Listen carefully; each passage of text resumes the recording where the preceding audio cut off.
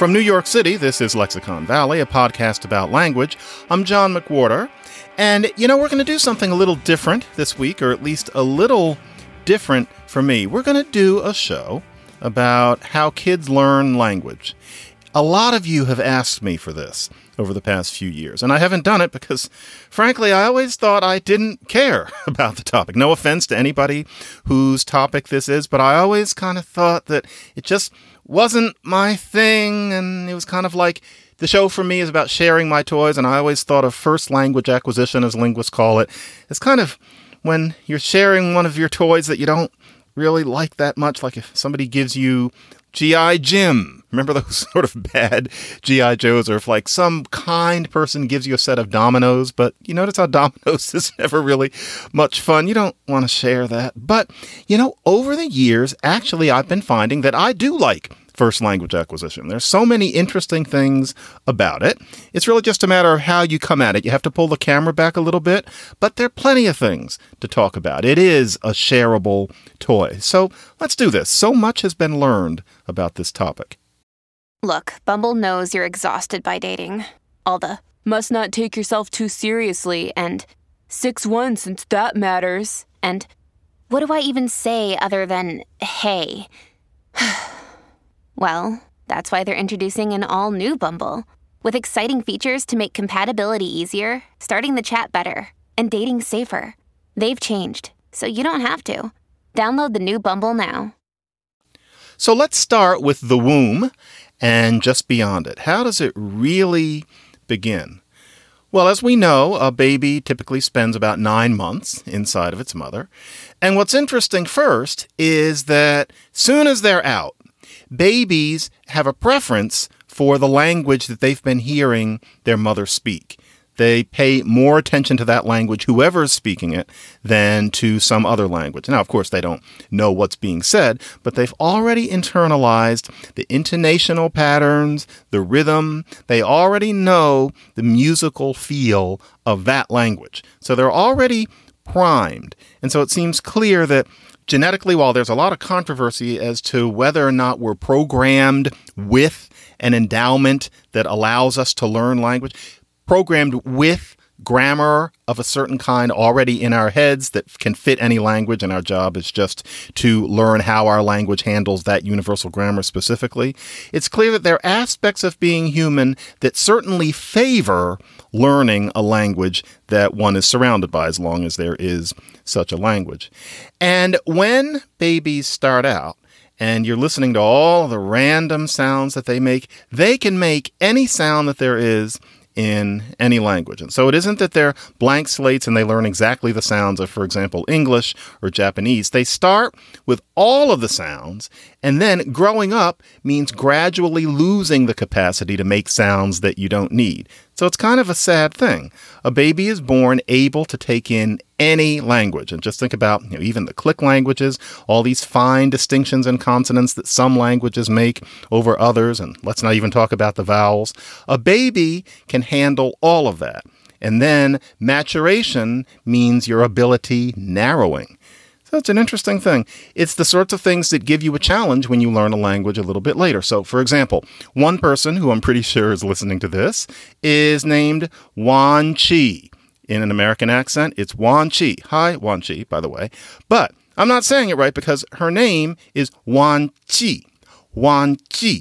Ch is different from ch in Mandarin. Completely different sounds. To somebody who speaks those languages, they are not the same thing at all. Now, in English, we can't help but say, well, Wan Chi, but it's Wan Chi. Imagine how we probably sound to her. So what this means is that little Junior or little Juniorette can make any old sound, and this shows you how silly it is that in this country in particular, we tend to only start having people really learn foreign languages when they're already sweaty adolescents, long past the phase when most people, unless they're particularly interested, are going to be able to get very far, especially in the United States, where, let's face it, you almost never need to know another language anyway. So for any of us who want our kids to learn other languages and to learn them well, the idea is to, as much as possible, get your kids started early because learning a language involves making sounds that become harder and harder to make as you get older. So, for example, one way that you might introduce your little ones to other languages is with Peppa Pig.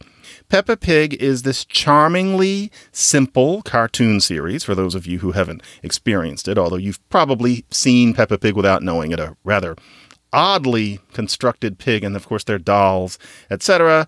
And she's British, and she's got parents, and she's got her little brother George, and that's the wrong British accent. But the point is, Peppa Pig is online all over the place in practically every language in the world. Of course, not that many, but quite a few languages. And the thing is, because nothing interesting ever happens on Peppa Pig, and people tend to talk relatively slowly because it's aimed at very young people, it means that it can be pretty handy for learning your way around other languages. And so, for example, you can get your Peppa Pig in Mandarin. So one episode of Peppa Pig is called Mr. Dinosaur is Lost. The Mr. Dinosaur is a doll. Listen to Peppa announcing the title of that in the original here. Mr. Dinosaur is lost. That cute estuary accent. Now here it is in Mandarin. 今天播出恐龙先生不见了。 Isn't that cute how, I mean, I know this is their job. They got just the right actress to be Peppa in Mandarin. If Peppa Pig were Chinese, then that is exactly... Anyway, I just think things like that are cute. But you have to break down what's going on there. It's this simple story, and she's saying, well, Mr. Dinosaur is lost. And she says, 恐龙先生不见了. So listen to her again. 今天播出恐龙先生不见了。 Now, just right there, if you want Junior or Junior S to learn Mandarin, well, they have to learn things like, for example, 先生. 先生. That means Mr. Listen to the real girl doing it. 恐龙先生不见了。 先生. It's not 先生. It's 先生.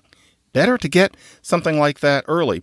Or is lost. And so in English, you say is lost. In Mandarin, 不见了. 不见了. I'm not saying 见了. I'm saying 见了. 见了, or at least I'm trying my hardest. So you have to have that difference between the s and the sh, the j and the j. And I'm sitting here, straining to make the effort because I'm elderly. You want to expose your kids early. And Peppa Pig would be a very handy way of doing it. I cannot tell you how much Mandarin Peppa Pig I've watched because it starts you out in childhood. And one day I wouldn't mind having like a Mandarin Porky Pig, although I don't think they did it. These are the sorts of things that you have to think about. And it's not as if we're so poverty-stricken in English. Imagine if you don't know this language and listening to me say something like, he lied about how much rye whiskey he had last night. Or I'm going to say effortlessly, because I speak at least one language, I had a really good relationship with lovely Laura. That's a simple sentence. I had a really good relationship with lovely Laura. I can do it. I could do that in my sleep. But L and R are tough sounds to distinguish if your language doesn't happen to do it, and a great many don't. So, kids start out able to do anything, and then it contracts. And that really does say something about when you want to start teaching people other languages. In any case, you get some of the oddest facts. And so, for example, there's a babbling phase that kids do where they have these nonsense syllables that they're just kind of burbling along with. And, frankly, who cares? I don't find that very interesting. I remember the very first time I heard anybody lecture on first language acquisition. This is a brilliant person, but the way that she started was, well, when children first start speaking, they babble. And I thought, oh, goodness, how fascinating. But there's something more counterintuitive than that. Before kids are babbling, and instead they're just kind of making unstructured noises. Their little throats are opening. So it's kind of that phase. When they're doing that, for some reason, the male Homo sapiens does that more than the female Homo sapiens. Isn't that odd? Yeah, of course, this is a statistical tendency, but still, it's a recent finding, and I would credit it but to be perfectly honest, I cannot find where I read that a couple weeks ago.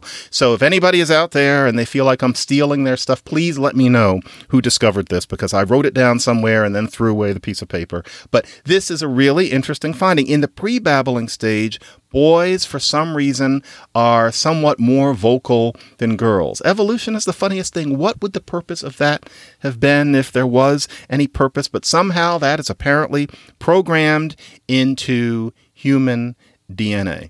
In any case, on the topic of womb, nobody knows where the word womb came from. It's only in the Germanic languages.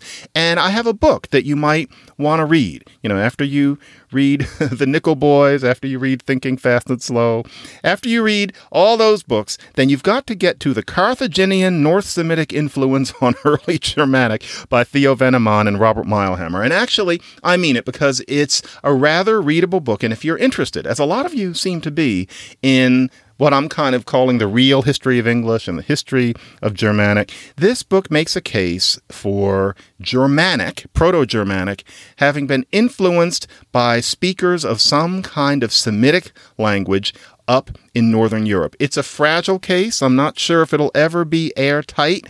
I have given it a certain amount of airing, however, because I find it fascinating. You will find it summed up nowhere better than in the catchily titled The Carthaginian North Semitic Influence on Early Germanic. Ask your friendly bookseller for that one today. Yeah, it's time for some music, and it's not going to sound like my usual. I'm playing this not because the artist is named John, his name is Dr. John, but because this song, which is called Such a Night, is just glorious. I'm not sure what I like so much about this one, but this just drives me wild. This is Dr. John singing Such a Night back in the 70s. Such a night. Such a night. Sweet confusion under the moonlight. Such a night. Such a night. Got to steal away. The time seemed right. Baby, your eyes met mine at a glance. You let me know this was my chance. Came here with my best friend Jim. Here I am, just trying to steal you away from him. Oh baby, if I don't do it, somebody else will. If I don't do it, somebody else will. If I don't do it, somebody else will.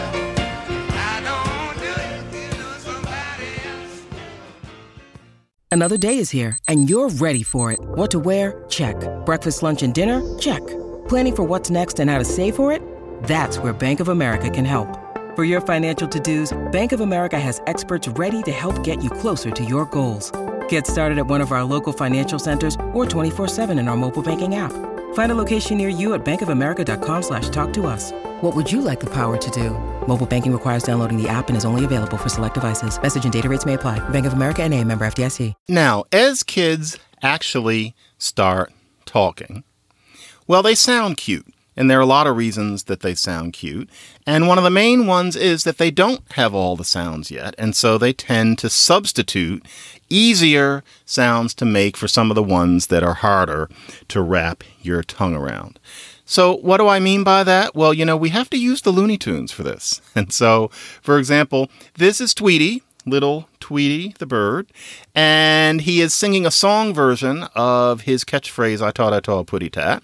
There was a commercial version of the song, which was released. I don't like that one. I want this different version of the song, which is from the cartoon A Gruesome Twosome. And it's got all the surrounding noise, but all that is fun too. Listen to Carl Stallings' way of rendering music. Listen to Treg Brown's sounds. All this is just wonderful. But listen to how Tweety talks. I taught a putty tat, putty tat, putty tat. Hey, Ricky, picky, picky, picky, putty tat, putty tat, putty tat. Where's my bell, the putty tat, the Ricky, picky, picky.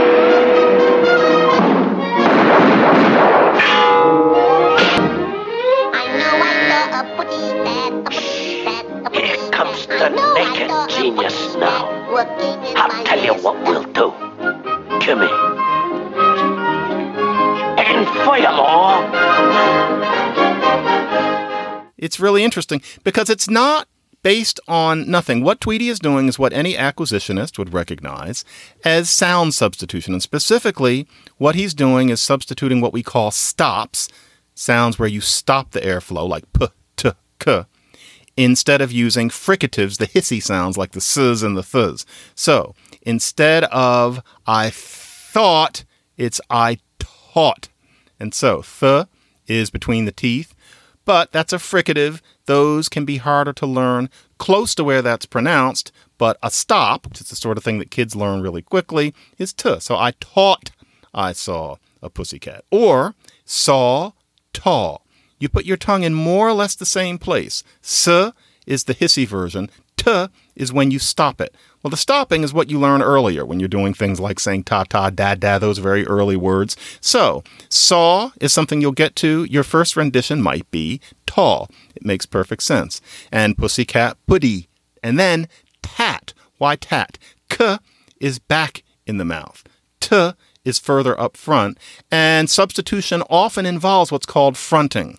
Kids like the front of their mouth. Remember how we've talked about how mama comes very early and then ta-ta, all that's up in the front. What comes very early is not going to be something like that's not what any kid does unless they're very creative, probably brilliant and maybe bored, but really it starts with m and t. What this means is that you get this substitution often involving fronting, and that makes I taught a putty tat quite predictable. Or let's listen to Elmer Fudd. That was really an awfully good wag of wham. That's from a very early Bugs Bunny called Elmer's Pet Rabbit, and it's Wag of Wham. And of course, Elmer Fudd is a comedy character, but what he's doing when he is using W's instead of L's and R's is, again, perfectly natural. It's something that kids often do. And the reason is, that's not so bad. It's right there up front. But L and R are what we call marked sounds. And that doesn't mean that there's like some sort of splotch on them. But they are sounds that even in your native language, you often learn later. So you're going to get your m, your b, your t. That's fine. Then you're going to start getting your s's and even your ths. But often an English learning kid doesn't get L until they're about 5.5. It can even go as late as 7. And then R is a really tough one. That sometimes doesn't come until 8. R is hard. You have to wrinkle the front of your tongue and the back of your tongue at the same time, but in different ways. And then you also have to round your lips. So if you're an English speaker, it's the last thing you're thinking about. But R is not the easiest thing. And so if for some reason an adult has not learned the full sound system, one thing that might happen is that they might not say L and R, and they'll substitute them for the similar sounding W. And that's where you get it. Actually, I am noticing that right now. One of my children, the younger one, is 5.5. She doesn't have R yet. You can tell she will. She produces it now and then. It's not beyond her. But she is still at the Elmer Fudd phase. She was trying to wake Dolly up the other day. And I happened to tiptoe in, and I was noticing her saying, Dowie? Dowie? Or when we're watching our Looney Tunes, she wants to see the Roadrunner. Dolly doesn't like the Roadrunner, Vanessa does. So that is because she hasn't mastered the full sound system. You know what's interesting? Here's a little aside. During the lockdown, Vanessa's language skills have exploded. I want to record that here. One thing that's happened is that playing constantly with her sister, she has gotten into brand new areas of the language that she was barely inhabiting even as recently as early March. It's been an interesting thing to see. But still, that R is a tough one. Dowie? That's just the way it's going to be for a while. I know what you want to know, because you're always asking. And I would ask, too, if I had had a different life. What about learning more than one language at a time? And it's not a marginal question at all, because there's an argument that more people are bilingual in the world than monolingual. And it's hard to know where to draw that line. But bilingualism is not weird. It can just seem that way if you happen to live in certain massive, heavily monolingual countries, such as Japan, Brazil, or certainly the United States. So what about more than one language? Well, the truth is, if a child is growing up with 2 languages, then their language acquisition tends to be a little slower. bilingual kids tend to be a little late. Not pathologically, but they are less likely to be ones who are sounding pretty darn good really early. And that's because they are learning two systems. The brain handles it perfectly, but it's just a little bit slower. But you know the neat thing? Learning two languages at a time. Get ready for this, because I think this is just fascinating. Learning two languages at a time tends to make children a little more empathetic. And it's because you are listening to people using not one, but two linguistic systems. You have to listen a little more closely, and it ends up expanding your mind. There is a fascinating experiment that was done by Catherine Kinsler, a psychologist, and some others, where they were looking at kids who were from 4 to 6 years old. The kids can see 3 toy cars, a small one, a medium-sized one, and a big one. Now, the way they've got screens set up, the adult is facing them, but the adult can only see the medium car and the big car. Now, some of these kids are bilingual, some of them aren't. When a grown-up says to one of these kids, "Give me the small car," the bilingual kids were more likely to give the adult the medium car because they immediately perceive that the adult can't see the smallest car. The monolingual kids, i.e. I would have been one, give them what they see as the small car, which the adult couldn't see. You would never know that, but that's the way it comes out. Learning two languages makes you, frankly, in a way, nicer. Also, it's interesting how this sort of thing works in the brain. Even if you learn another language as early as 6, so let's say you start out with English and then you start learning Korean at 6, or that's more likely the other way around. Let's say that you're Korean American and you got here when you were 6 or 7 and you started learning English. Now, that is a person who today speaks absolutely perfect American English, absolutely idiomatic, no problems at all. But if you do a brain scan of a person like that and you play English and then Korean, you'll find that the English makes their brain fire a little less hotly than the Korean, even if it's gotten to the point that their English is somewhat better than their Korean. The language that you learn first really gets in there, and your neurons fire a lot when you hear it. Your neurons fire less when you hear that second language, even if that second language has practically become your first one. The brain is a marvelous thing. In terms of where we take in language and where we produce it, there are two major centers of that. And typically they are on the left side of the brain, not the right side of the brain. In left-handed people, sometimes over on the right side, but not always. Left side of the brain. And it's these two areas that are above and below that sort of Princess Leia temporal lobe on the brain. That is where language typically is. Now, there's controversy over how central those areas are to language. I have seen no evidence that I shouldn't talk about Broca's area and Wernicke's area at all. In any case, that's where language typically is. But I'm saying typically in terms of first language. In terms of the second language, examine the brain of somebody who speaks two, and you find that the second language is generated from other places in the brain. Those neurons can do just about anything. First language in Broca's and Wernicke's, but then if you learned Italian when you were 7 or something like that, that is going to be in a different part of the brain, even if you're speaking it with native competence. That's how it goes. And I know what else you're going to ask, and the answer is yes. The answer to that question is yes. And you know what question it is. I don't even need to say what it is. No, of course, I have to say what it is. I think I get this question more often than almost any other about language, especially from live audiences. And that is this.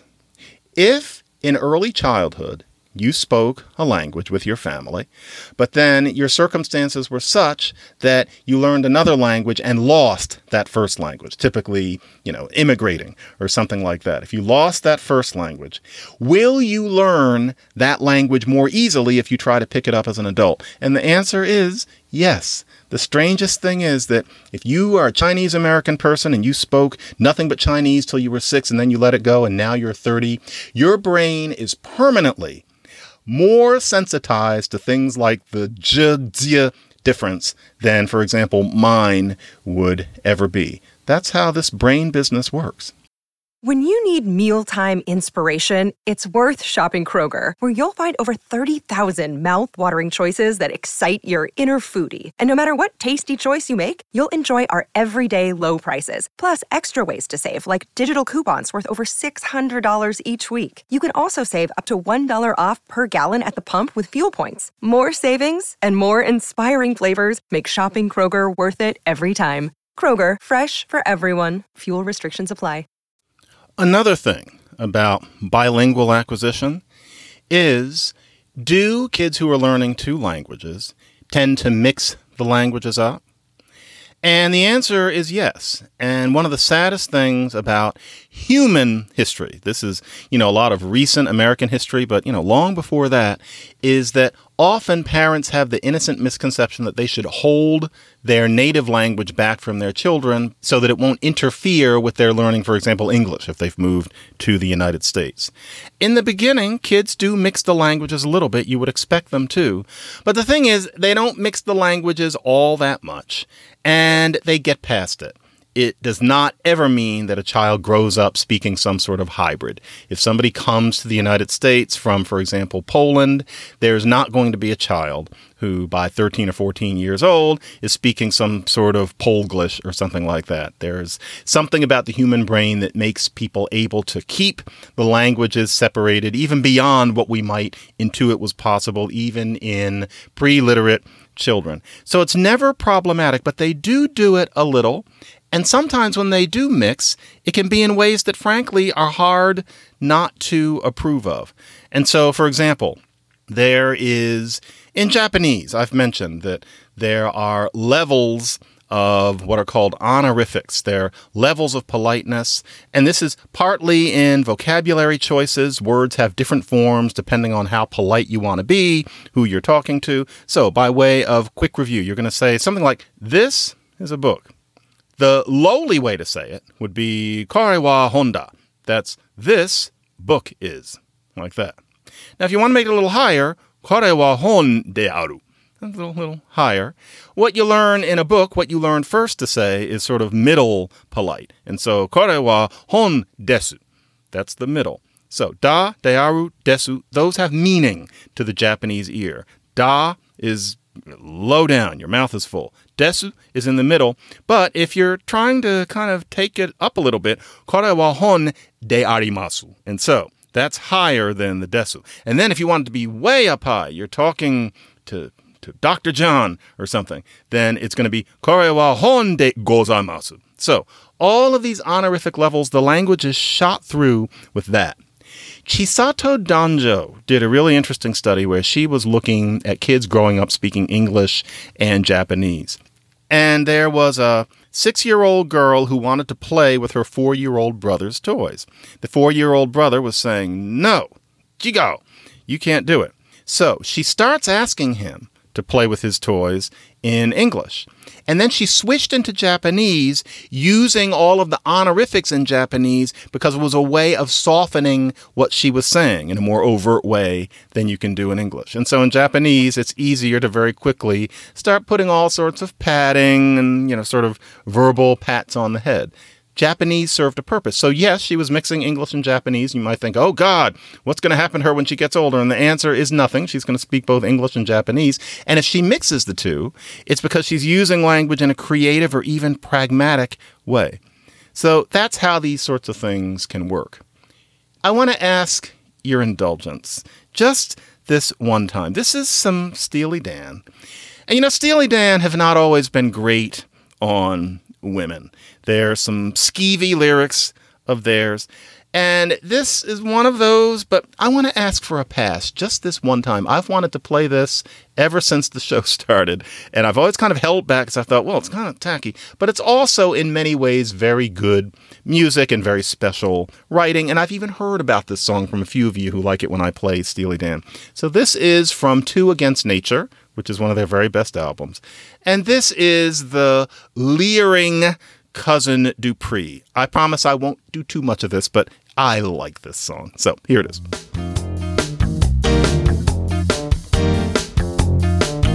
Well, I've kicked around a lot since high school. I've worked a lot and nowhere gigs. From keeping boss a crew in the big rigs.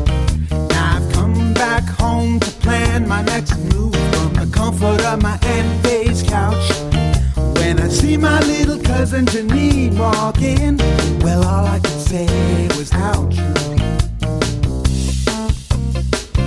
Honey, how you've grown like a rose. Well, we used to play when we were 3. How about a kiss for your cousin Dupree? How about a kiss for your cousin Dupree? Language is, of course, more than sounds. Language is, for example, endings. We tend to think about those sorts of things perhaps more immediately than sounds.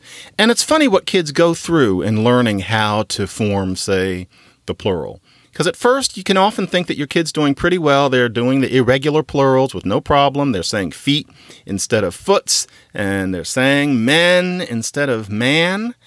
And then often you'll find, sometimes this happens after about 3, that all of a sudden they start getting this stuff wrong, and instead of feet, you get feets. Or instead of men, you get men's. So it's not going to be that they start out with foots. They listen to everybody and they say feet because nobody around them says foots. But then after a while, they start saying feets and men's. And then eventually they get past that. And that's because they go through a phase where first they're just taking in what's around them, they're copying, and so feet. Nobody says foot, so when there's more than one foot, they know to say feet. A little brain can take that in. Then they start realizing that language has rules, that it's not just naming things, but it's how you put them together, and that there are ways that you do that and ways that you don't.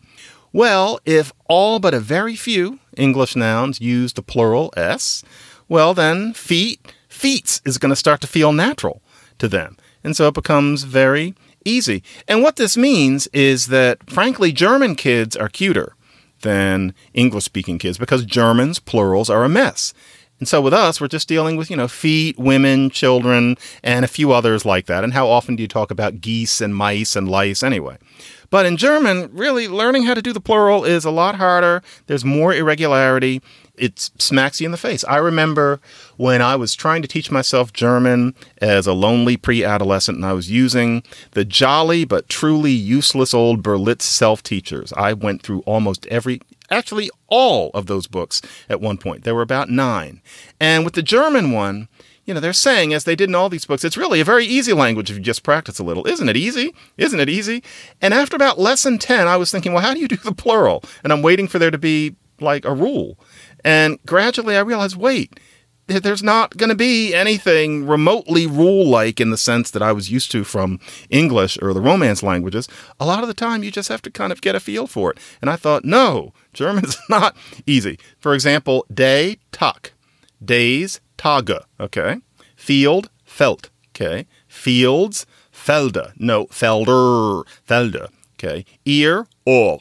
What are ears? Ohr. Dummkopf. Is it Ohr? Nein. It's Ohren. So, Tage, Felder, Ohren, you just kind of have to know, and it goes on and on. And, Berlitz, by the way, you guys have gotten much better. You have a Japanese book now that is absolutely excellent. But, those self-teachers from back in the day, have you a book? The one teaching English to Spanish speakers had people actually asking, have you a book? Anyway, other kids are cuter when they're learning languages than English often because the languages, frankly, are harder. It means that kids don't learn languages as quickly. And that really is true.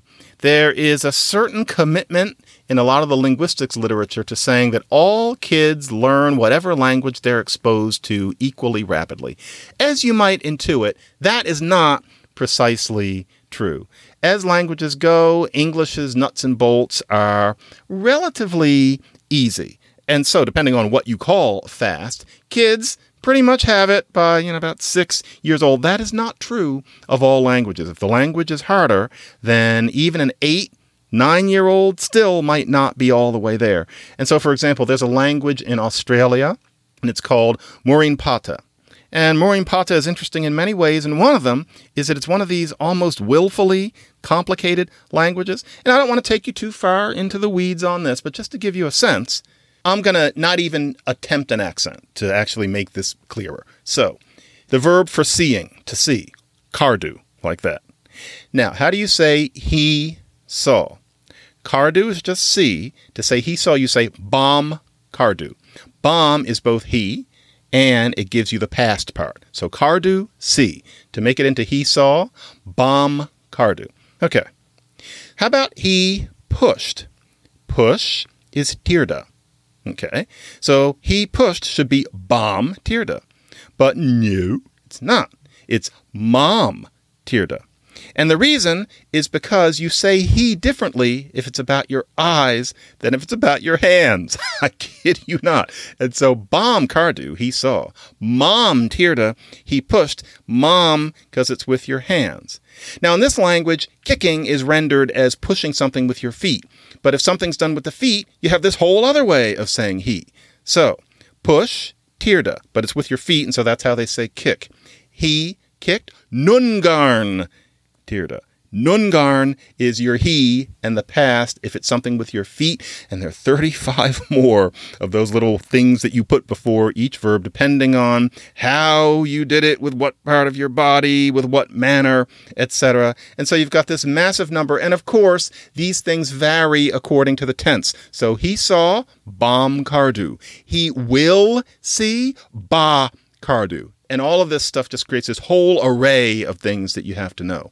Might not surprise you to know that 6-year-olds speaking Maureen Pata are not there yet. At 6, they've got the basics, but they're still making lots of cute little mistakes. I've heard this anecdotally said about some Native American languages, and frankly, Bill Maher has this thing about what he just knows is true.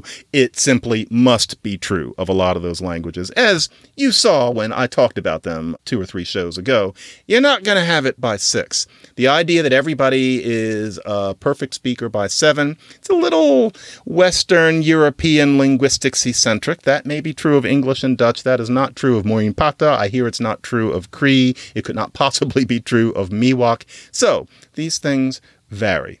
You don't have this language until after 6. Here's a transition. After 6, back in the old days, many servants got Thursday night off. And that's the only way to remotely understand this Rodgers and Hart song from the Broadway musical Higher and Higher, which nobody cares about, and it's for a reason. But this is a song called Every Sunday Afternoon. It's being sung by servants in a household of wealthy people. And the lyric used to make no sense to me at all, but I've always kind of liked the song. This is Bobby Short, the cabaret singer. The singing style will not be for everybody, but this is the only recording of this song that I'm aware of, and it is dear to me for various reasons. This is Every Sunday Afternoon. You don't learn Maureen Pata till after 6. You get to make love after 6 if you are in a 1939 failed musical.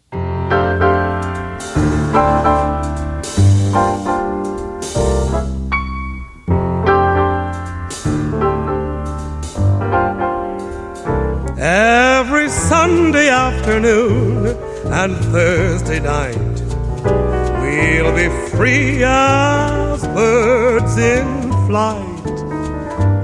If on Sunday afternoon we ever fight, we'll make up on Thursday night. Leave the dishes, dry your hands, change your wishes to demands. Every Sunday afternoon we'll be polite, but we'll make love on Thursday night. The virus is hitting the media hard, and Slate is part of the media. And so it's gotten to the point that I need to make a special pitch for Slate Plus. Slate Plus, as my listeners know, is a matter of you guys getting a tag after the show itself, where I give you some more information, sometimes with more jolly musical and film clips, as will be the case with the Slate Plus clip for this show.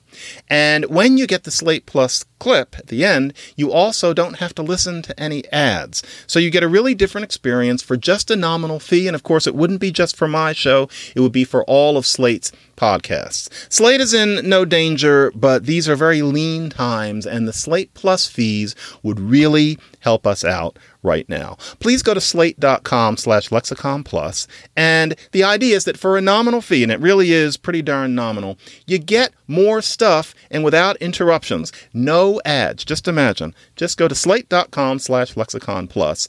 And I highly suspect that you'll be glad you did. For example, this week I'm not doing anything about sex or old musicals. You're going to learn why idiot is the same word as self, and that's all I'm going to say about it. If you want to know the truth about that, you've got to get Slate Plus. One more thing about the bilingual issue is that if you hear more of one language than another, so, for example, if you grow up in the United States, you are raised with English outside of the home and sometimes even in it, and the language that your parents speak is one that you hear mostly at home or with relatives, but that's pretty much it.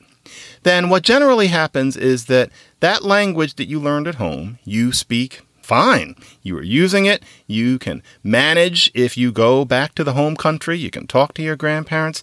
But you realize as you get older that your skills in that language aren't quite what they are in the language that you've used more. And you can listen to people talking around this. I remember I had a friend who was Chinese American. I think she had come to the United States when she was 2. She spoke Mandarin very much, had been to China, but I remember her saying, it was the first time I ever heard anybody talking about this sort of thing, that she couldn't really talk about politics in Chinese, that sometimes she got a little bit lost if the conversation got really complicated, that when she went to China, people said she sounded a little American. There's a name for that. That's heritage language. And so my friend spoke heritage Mandarin. And it's an interesting thing.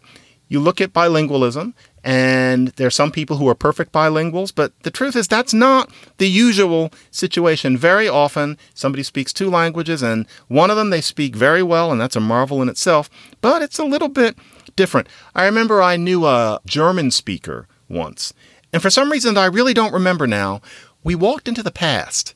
It was a hot day, and we wanted some ice cream, and we walked into this ice cream shop, and all of a sudden, it really was like 1938. That's the way I remember it. It was this dusty linoleum floor and this dusty linoleum person behind the counter. It was the past. It smelled different. They only had like 3 flavors. It's interesting. I've been to 1938, and it was that day for about 5 minutes. And for some reason, the person serving the ice cream was not only dusty, not only was she made of linoleum, but she was German for some reason. So we walked into Germany in 1938, which was rich. Somehow, my friend and this lady figured out that they both spoke German. And I remember my friend saying to the woman, well, I studied German so that I could get a good job. And what she said was, ich habe Deutsch studiert, eine gute Post zu bekommen. That's what she said. So, ich habe Deutsch studiert, that's I have German studied, eine gute Post zu bekommen. To a good job to get. Ich habe Deutsch studiert, eine gute Post zu bekommen. Now, that's me saying it like that, but that's pretty much how she sounded. And I was in Germany with her sometime later, and I was noticing her German was fluent. She was working at a company. I'm not knocking her German at all, but I noticed that I couldn't understand a damn thing anybody was saying, but I could always understand what she was saying, and it was because of this, ich habe Deutsch studiert, eine gute Post zu bekommen. Her English sound system had affected the way she produced German because she had come to the United States from Germany when she was 6. There's that age. So she definitely spoke German, but she spoke what would later start to be called heritage German. And it was very interesting because the German was completely fluent, but the reason I could always understand her is because she had a highly Americanized phonology, as we call it. Met her brother once, and his German was somewhat less than hers because he had spent less time in Germany. He was her younger brother.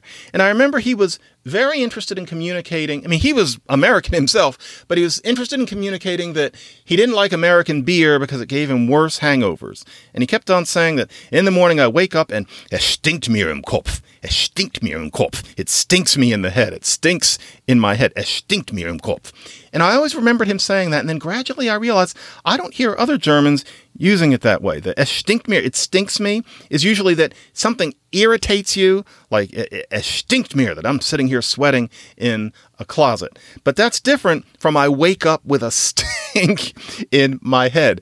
I think that was some heritage German. He could go to Germany and have a grand old time, but es stinkt mir im Kopf is a little off. And Germans, you can correct me on this, but I will never forget him talking about das stinkt mir im Kopf, especially because that's really the only thing he seemed to want to talk about. It was kind of like the Carl Weathers character in Arrested Development, where everything keeps coming back to making a stew. But this guy was always about this stinking in his head after drinking Budweiser. You had to admire his passion for the topic. So, Oksana, as we know, it's simplification and mixture. I'll bet those are the wrong terms. But I'm trying not to misdepict heritage languages. We need a little Fats Waller if we're going to have these slightly naughty little songs about courtship. This is Fats Waller singing a cute little song that for some reason nobody cares about, but I like it. It's called I'm on a Seesaw. And what he means is that he's on a seesaw about love. So listen to I'm on a Seesaw. I'm on a seesaw.